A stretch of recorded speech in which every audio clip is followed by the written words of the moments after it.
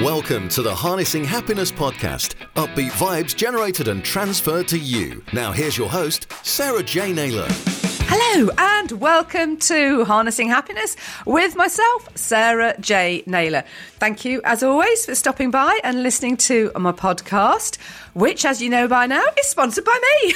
And I am a coach. You can find me at sarahjnaylor.com. Obviously a coach, podcast host, and an author, writer, speaker, all of those kind of things. So if you're interested, please do head over to my website.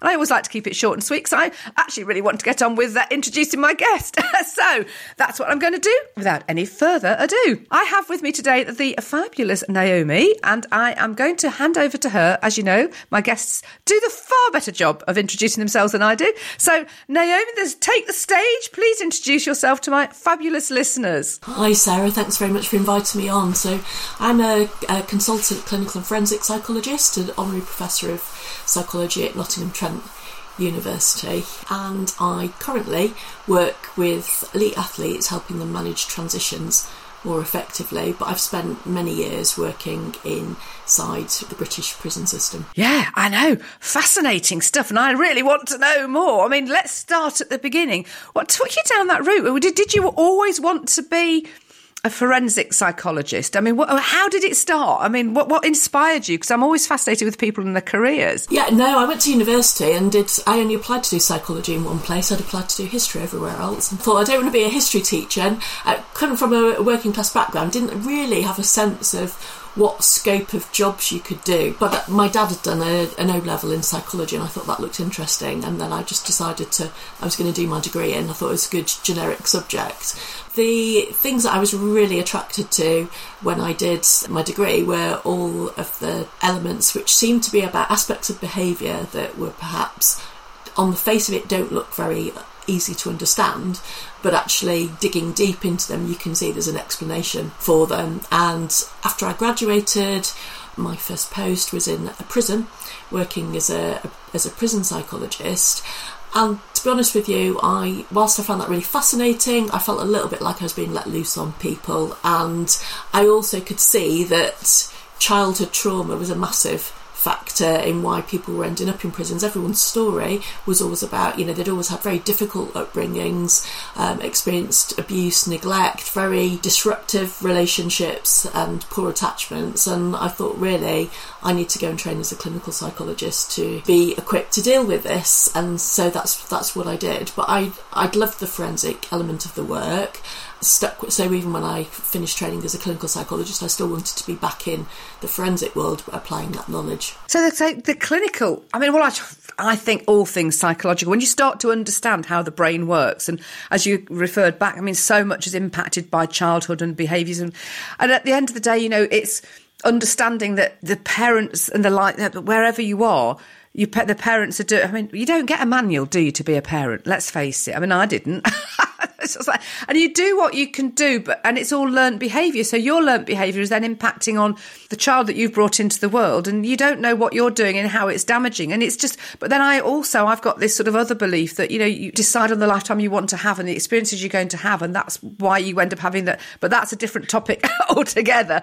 But therefore you can learn from the experiences, but it's actually understanding that. But you can only get to that when you start to realise this happens for you to learn from it, which is it's a kind of a bitter pill to taste if you don't kind of go deeper into it. But I'm probably going a bit too deep for this podcast. But yeah, it's fascinating, isn't it? And I say, with you going into the clinical side, I'm interested to know what was involved in the clinical side of it. What did you study further when you go into sort of clinical psychology? I guess clinical psychology prepares you for being a therapist, and also it gives you a much broader basis of training. So these days, as a forensic psychologist, there are routes where you can have a broader base of training. But the point where I was working in prisons, it was going to do an MSc, and all of your knowledge would be drawn from being in the prison.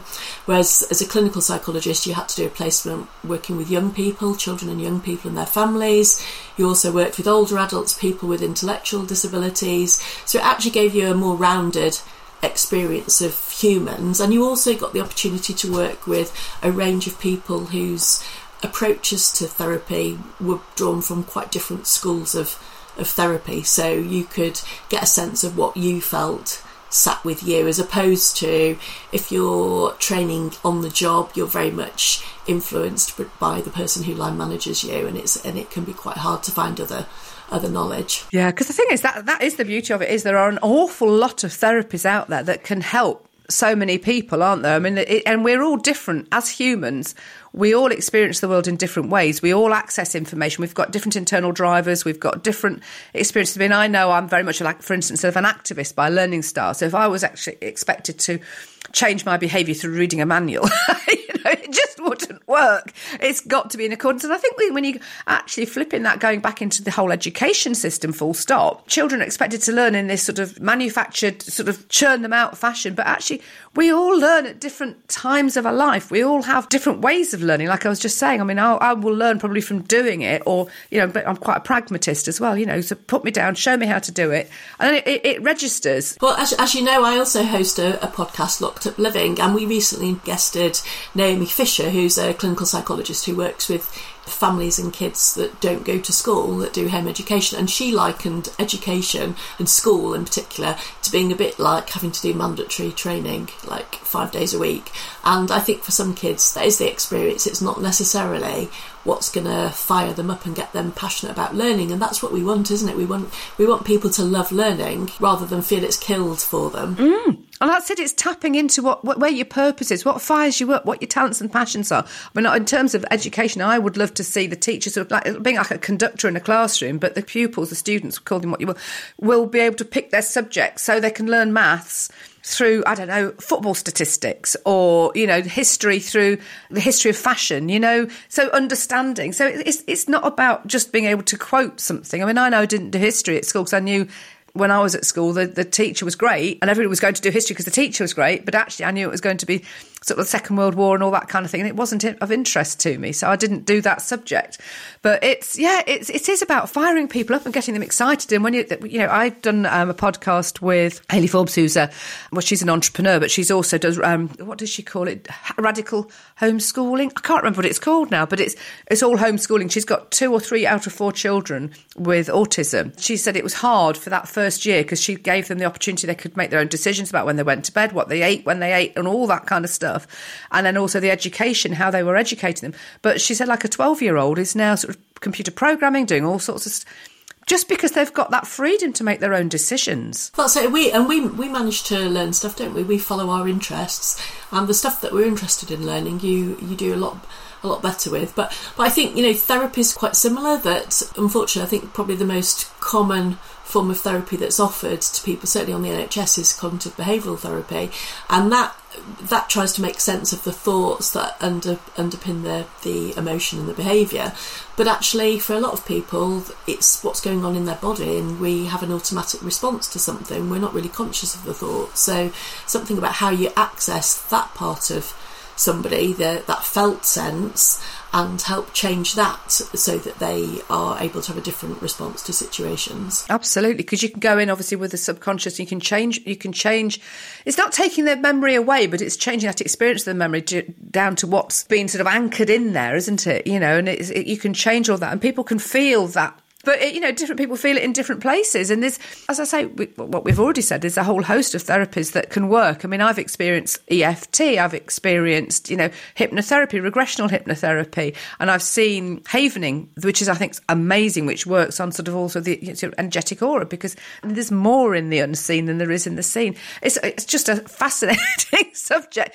So how have you found, I want to sort of gear this back into where you've been and obviously where you're at right now, but when you were working in the prison system, I mean, how did that feel for you as a person, though? Because you're obviously going through the gates to work with people, and it's you're sort of enclosed. I mean, I've never been through a prison door. I mean, I don't know what's that whole feeling like, because I can't, you've just must have so much angst within that sort of whole building, and buildings hold energy. It's quite a horrible, I think it varies from prison to prison. So I worked in Leeds prison for a couple of years, which is an old Victorian prison, and you just felt filthy walking in and out. There's not much ventilation, and you just felt filthy just being in there, as if you were absorbing it into your skin. And then I spent 17 years working at Whitemoor prison, which was a much newer build, and so it was quite light and quite airy. But even so, that whole process of you can feel yourself bracing as you're going into a prison, and obviously the searching is very rigorous, so you're patted down as you go into work every day, have to take your shoes off, everything has to go through a metal detector, so that you're getting a very loud message of not being trusted as you're going into work. And at one point they even had a tannoy outside the prison reminding people to take stuff out belonging, make sure they didn't have their mobile phone in their bags. But it was like being bollocked as you walked into work, because this person was shouting at you, "Stop, have you got a mobile phone in your bag?" That kind of gets your heckles up a little bit as you're going into work anyway. But then also when you're in work, the particular unit I worked on was for men who were identified as they were perceived as being untreatable psychopaths, and they'd all committed extremely serious offences, acts of murder, rape, very serious violent offences. And there were people who struggled to manage their emotions, so being in there'd be quite a lot of verbal aggression, I would say. There wasn't a lot of physical aggression, and that was because we made the men feel safe, but there was a lot of verbal aggression and hostility. But also, you're also hearing about and reading details of really horrible offences, and then also the men's own personal stories were also really horrible, and listening to the accounts of brutality that they'd experienced. So it was quite a challenging environment to be in, but it wasn't all negative, so you'd be exposed to feelings like fear and sadness and shame, but equally there were moments of real profound growth in there. So we used to have men for 5 years of treatment, and at the start they'd all be loners and they didn't want to be in a room together doing groups together, and they were very antagonistic towards authority figures. And then by year 3 of treatment they'd be saying, "This is the first place in my life I've ever felt loved and cared for." So those kind of experiences are really profound, and seeing people grow, people become more at peace, and you'd literally have people who at the start of therapy their eyes would be like bog-eyed with anxiety and hypervigilance, and then sort of later on in treatment you could see from their faces that they were much more at peace with themselves, and those were really kind of like special experiences. Because I think the thing is, I mean, for people that are listening, they're probably thinking, well, why should they have all this treatment, and why should they they've done this wrong? But it's actually understanding why that human has done that activity and why they have behaved the way they have done. And let's go back to the fundamentals in life. It's actually being, loving and caring for people, and people react and behave in certain ways because of their upbringing, because of how they've been, and maybe things aren't wired up properly. And I think it's educating people to understand that. And actually, if we can educate the people internally to understand that makes the world a safer place anyway, doesn't it? The mass public, it's all down to education and understanding how we are and who we are as humans. And you have compassion for other people, and you understand, and you can.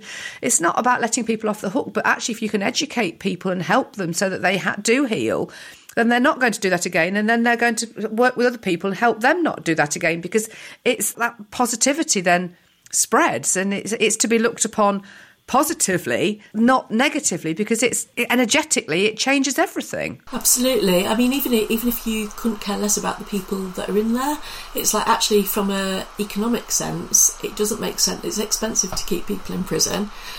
So, you don't want to do that. And then if people are going out into the community, you want them to be safe. And there can be this tendency to kind of like want to shame people, but actually if you want people to not be offending, shaming is not the route to that. You want people to feel safe, and quite often, typically people who are in prison are people who haven't really felt part of the community. They've felt marginalised, they felt like society doesn't care about them, so why should they care about society and society's rules? Whereas actually if you treat people decently and make them feel accepted and part of, and that's not to say you accept their offending behaviour, but you can accept the person without accepting their behaviour, and help people take responsibility for what they've done more effectively, I think, by having that kind of approach. Well, it comes down to that understanding and acceptance, and if that person's taken... at the end of the day, we're all ultimately responsible for ourselves and our actions, and if that person has taken that responsibility, they've done that time and they've done that work and they've been released. I mean, obviously, I know there's people that get released that shouldn't be released and all sorts of things, but that's down to the system, isn't it? That, if you're working with people and you're healing people, and you hear people that have gone on to do amazing things, when they have, I mean, I can't quote anybody specifically, but you do have people that come out and they do huge amounts of great work, but it's down to the people like yourself working internally to make that happen. I guess some people would want to punish people to the end of their life, but I mean, is that, I don't know, that's not the solution in all cases. I mean, everything has to be taken individually, but I think as we are individuals, as humans, we have a choice over how we behave and how we respond, and actually how we respond and behave actually impacts ourselves directly. So actually, if you're then throwing out all that hate to somebody that's behaved in a way that you don't agree with, which it can be understandable, but then actually you're damaging yourself and you're enabling that person's bad behaviour to impact you by behaving the way that you are. It gets very complicated. It does, but I think emotions are very contagious, and I think you do. And so sometimes when you in forensic services, you see people who've worked in those services for a very long time and who don't feel freed up to be their emotional selves, or so they macho their way through situations, and actually they end up having quite a hard shell about themselves, and you can see that sometimes they themselves are being quite damaged by their experiences because they're just full of anger, very angry towards the people that they're working with. Whereas I think the more love and compassion that you hold in yourself, the more freed up you are to be your own emotionally authentic self, the easier it is actually to not go home and worry about it or drink or have an argument with your partner as a means of coping. Yeah, I was going to say, how did it and how has it impacted you over the years? Have you managed to keep that sort of, because it's about how you protect yourself, how you put that sort of level of protection around yourself before you go. And it very much that's a therapist thing. And certainly when you're working with energies like sort of Reiki and stuff like that, you do have to ground yourself. You do have to put a layer of protection around yourself so that you don't get connected to sort of negative energies that can sort of seep in when you're opening yourself up to working with energy itself. I think I've done quite a lot of things to try and protect my emotional and physical well-being, so things like exercise, the running and yoga, brain training, meditation, getting out into nature, all those sorts of things are really, really important. Also used quite a lot of neurotechnology devices for kind of like calming your nervous system.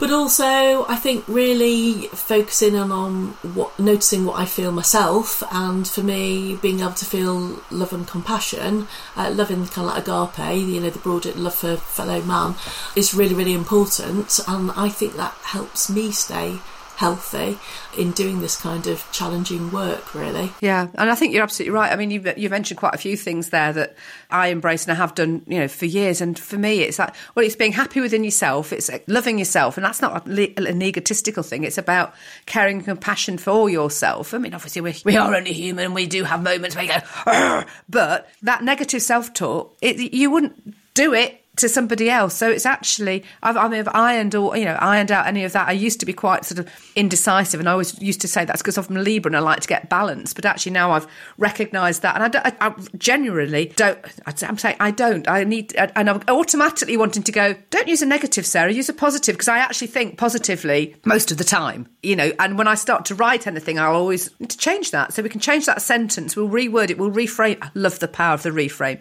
You can reframe it and work that sentence into something different, so you experience the world in a different way. Like you said, being out in nature, I mean, for me, I love going out trail running. I mean, I was out on Monday night to us recording this, out with a head torch on in the dark, and it was all, obviously the fields were all wet, and going through brooks just filthy by the time I finished. But it's exciting. You're out, you're having an adventure, you're connecting with nature, and it's just wonderful. You're doing, and it doesn't cost anything. You're just out there enjoying life.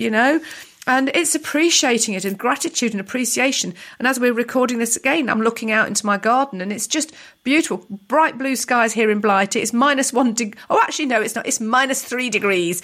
So it's really cold, but it's crisp. There's like this sort of light dusting of snow that's gone crispy. And it's just beautiful, and it's magical, and you get that energy from it. So if you bring that into your life, and you always look for the positives, and as you say, work with any therapist, because there's so many therapies out there, It's just finding the ones that are right for you. But you've got to be ready to embrace it, haven't you? You have to be ready and want to bring about that change. I don't want to sort of dwell too much about the work you're doing in sex. I want to know what you've been doing, what else you're doing as well. There's other exciting stuff you do. But yeah, it's just bringing that change about. I mean, with working with the people that you work with in the prisons, are they selected on that basis of being ready to embrace that, or do they have to have that treatment whether they like it or not?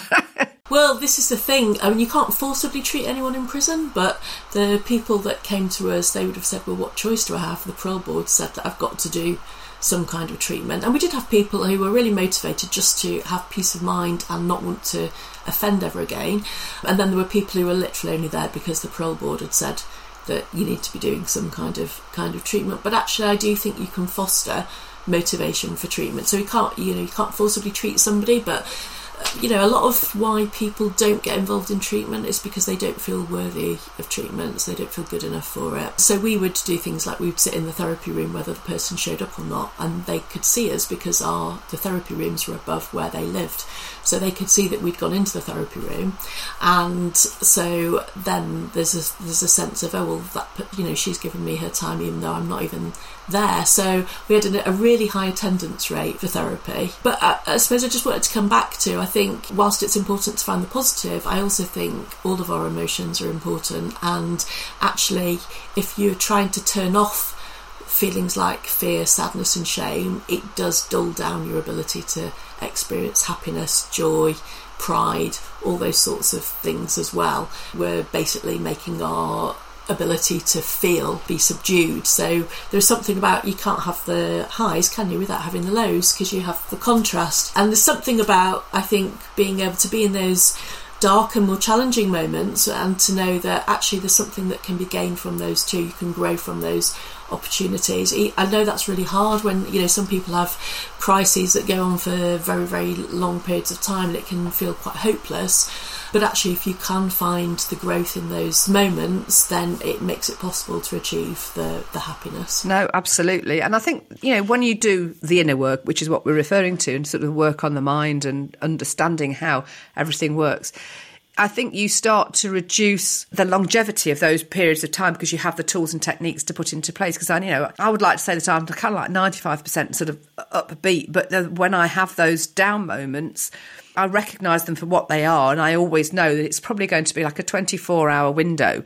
I allow myself to feel it. It's like, do you know what? I'm going to wallow in it. I don't care. I'm going to wallow. I'm going to allow myself to feel these emotions because life, just get it out, and then it's like, I've had enough of feeling like this. What am I going to do? How can I learn from this? What is it? What can I move forward from? And invariably, like you say, it will make you stronger and it makes you shift. And actually, there's a point of, when you get to that point, it's almost like this sort of overwhelm and all of this stuff, and then it brings you all down. But actually, I view it very much in life. You chucking all this stuff on, and you get to a point where there's just too much, and you kind of have this breakdown.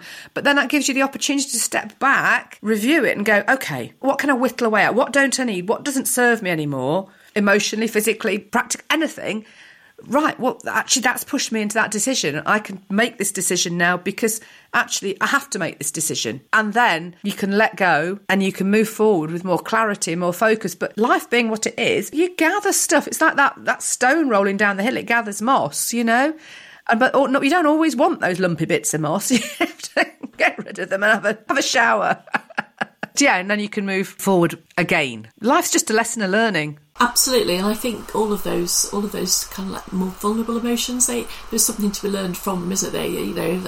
If you're depressed, then maybe that's a loud message that you need to do something to change how your life is at the moment. So I know that sounds very glib, and it's not as simple and straightforward as that when you haven't got the energy perhaps to make big changes. But there's something. I think it's important not to be frightened of some of these other emotions. No, exactly. I think that acknowledgement and that acceptance of where you are at is the first point, because it's when you're in denial, but actually when you acknowledge it, you go, right, well, that's where I'm at, so okay, well, I'll sit with it. What can I do? But at least I've acknowledged it. And then maybe it's speaking out about how you feel to someone that you can have a conversation with, reaching out, watching stuff, listening to stuff. And then you start to listen and tune into your instinct and your intuition. And yeah, it might take longer. Sometimes it might be instantaneous. Something might just click. But yeah, it's feeling it, breathing it, acknowledging it and moving on from it.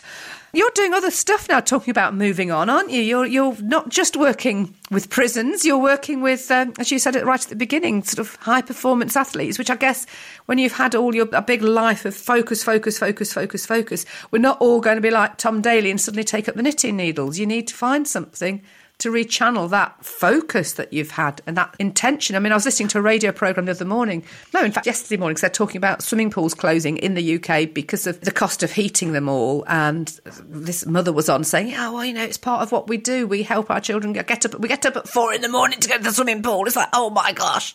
But that takes some dedication. And once if that's been taken away from you, it must leave you a little bit sort of lost and empty. Absolutely. I mean, I'm in a process of my own transition into that kind of work, but I think transitions are particularly crucial, I think, for people who've had this huge focus for their lives. And I think sport can be brilliant for helping us regulate our emotions. It keeps us, you're a trail runner, so you know that it has an impact on our well-being when we move, and the focus on things like breathing, and that encourages mindfulness, and we could just feel better at the end of doing a bit of exercise.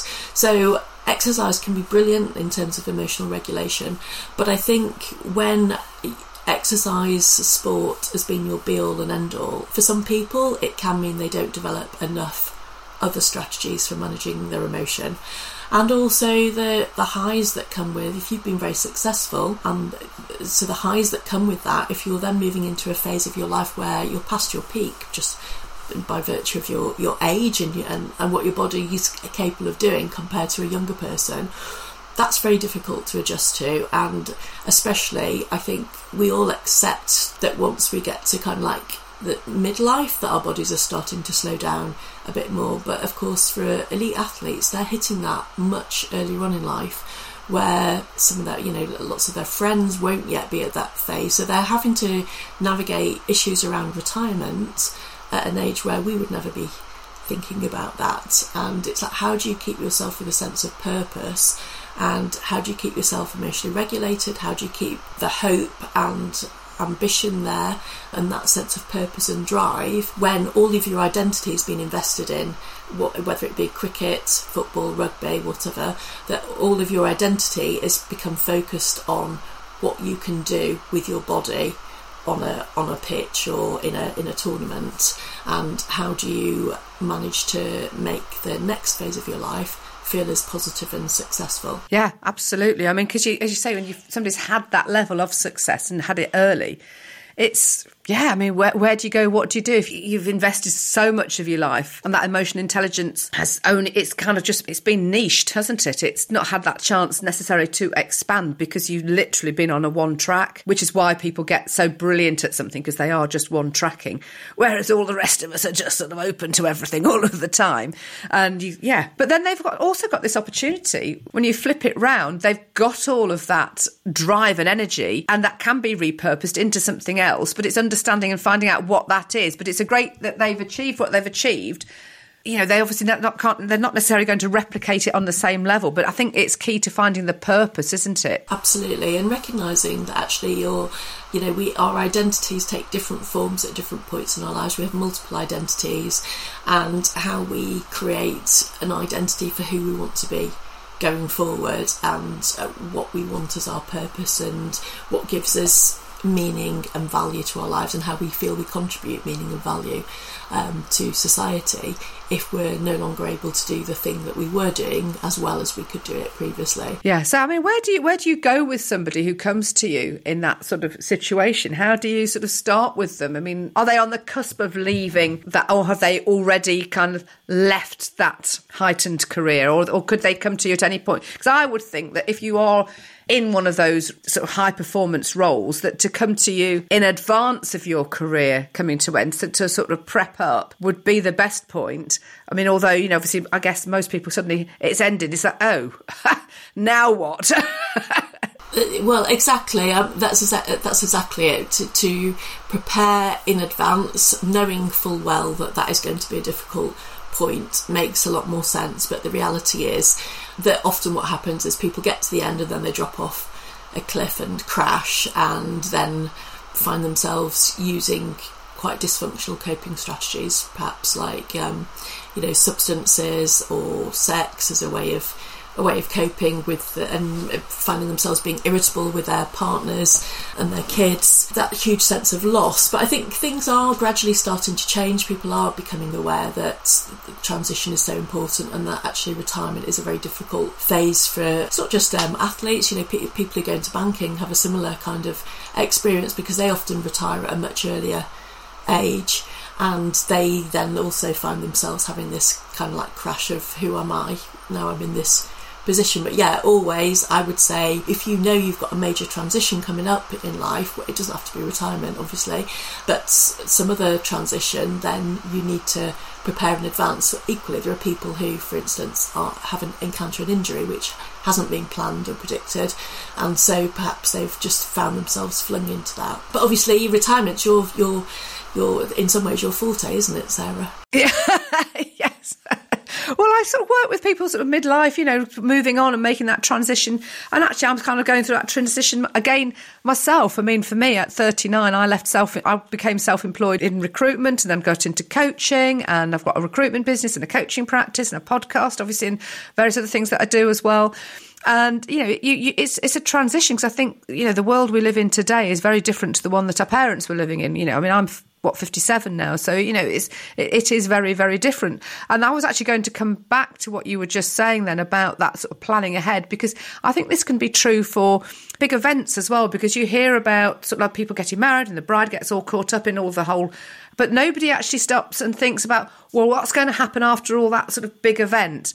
And what's life going? And I think people can get caught up into all of that excitement, then it all falls flat, and that's when the problems start. But actually, if you're planning ahead, and it's not because people, it's that adrenaline, isn't it? It's that sort of like the thrill seeking, the excitement, the da-da-da-da. But that's kind of quite unnatural to live at that level. But when you're used to it, like you're coming back to the sports people and the elite athletes, and I guess people have had, inverted commas, overnight success as a, you know, musician or an artist of any nature, suddenly thrown into the stratosphere to suddenly then sort of get kind of crash for whatever reason. There's no preparation, there's no sort of thought process because you're in the moment, which is great, and nothing wrong with being in the moment. And you don't want to sort of say, well, I can't be in the moment because I need to plan for what might happen next month, next year, next week, next year, or what have you. But it's kind of doing those bite-sized bits along the way and having some sort of interest. I mean, there's a guy that I know, I haven't seen him for years actually, but he used to be a professional footballer. He played for Forest, played for Northern Ireland.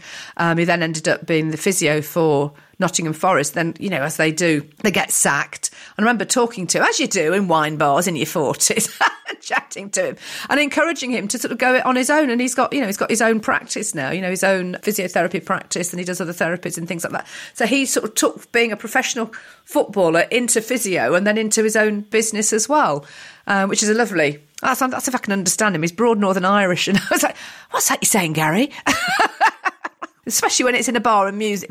No, not Northern Ireland, actually. Beg your pardon, he's from Derry. So very, very Irish accent. Naomi Murphy, that sounds a very Irish name, Naomi, is it? Yeah, well, family heritage is obviously Irish, but yeah, not for me. Not enough Irish in me to be able to get an Irish passport post-Brexit. Oh no, damn. What would you encourage people, or what do you encourage people to do if they are sort of at that stage, as they are sort of motoring towards that? I think something about kind of recognising that you do need things to be positive about, and actually I think something about people often feel as though they're having a massive loss, but actually we need loss and be able to shed something for something new to emerge. And so actually in the midst of loss, what you can see sometimes is kind of like massive opportunities to really do something quite different. And I think if you can stay focused on the forward, you can see that there is the opportunity to create something different rather than just dwelling in the past, which might sound odd for psychologists to say, but I think the past can be really helpful in understanding who we are, but actually our focus does have to be on the future. It's a bit like running. You're not, if you're always or driving, if you're always looking in the rearview mirror, you're going to end up having a crash, aren't you? So you do need to keep your eyes on the road that's ahead of you. And I think it's important to listen to your body and see what pulls you, and see, what is it that sparks joy in you? What do you find yourself wanting to be drawn towards? What do you find yourself pulling away from?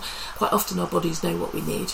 Absolutely. And you can feel it, can't you? I mean, it's what makes your heart sing. And working as a coach, which will be the same as you do in the work that you do, you can see people's physiology change, and they're sort of talking about working with spreadsheets and in an accounts office. But then when they start to talk about what they're doing, and they go, well, hang on a minute, how can we work this so that these two things, get together? Because actually, if you're passionate about this, but you're doing, how does that work? How can we integrate, your skills and your experience with your talents and your passion, so you can actually then fulfill your purpose, what you're here to do, how you're here to serve. And you can see me, I'm getting excited because I love doing people. But if I'm setting in front of something that's like, no, it's, oh my God. Whereas Pete, my producer, does love a spreadsheet, don't you, Pete? So delete or keep in as appropriate. But as you said, you're going through this transition, and I get, for you, coming out of sort of being within that sort of locked up environment, you must be finding it quite freeing to be sort of working with a completely different genre of people, albeit working with the same sort of tools and techniques that you've always worked with, and in the same way, but with a completely different sort of type of person, really. Yeah, it feels quite liberating. I mean, there's part of me that thinks, God, why did I stay in a high secure prison for 17 years? That's a long time to work in one place. But I suppose I always felt like I was still having opportunities to learn new stuff and still being able to grow as a person. But actually, I think, there's something really nice about stepping into a new area and doing something quite new, and that feels really invigorating and exciting. Excellent. So your ideal person then is that elite sports person. So if you are an elite sports person who is transitioning into new life, you need to get in touch with Naomi. So Naomi, I mean, it's just been fab. I'm just fascinated. We'll have to do another one. I love talking to you. It's brilliant. So thank you so much. But how do people get in touch with you? So if there are people listening that want to discuss, anything that we've talked about with you, how do they get hold of you? Where do they find you? You can find me on Twitter as @NMPsychologist. I'm also on LinkedIn. I'm on social media quite a lot, so it's quite easy to get hold of me there. We will put your website details onto the link on the programme, so that's all good and well and good. Marvellous. So thank you again, Naomi, for sharing so much fabulous insight and wisdom. And it's just been brilliant. Loved it. And thank you all for listening. And if you want to get in touch with me, I'm Sarah at sarahjnaylor.com. So there we go. Nice and easy. If you enjoyed the episode, please do rate, review, download, save, do whatever it is, through wherever you are on whatever platform. And until next time, thank you very much again for listening. Take care and have a great rest of the day, week, month, year, whatever it is, whatever time it is you're doing, whatever you're doing. Take care. Bye. Thanks for listening to the Harnessing Happiness podcast with Sarah J. Naylor. If you took value from the content, please follow the show on your podcast app. And to find out more about Sarah's APE mindset, visit sarahjnaylor.com. That's sarahjnaylor.com.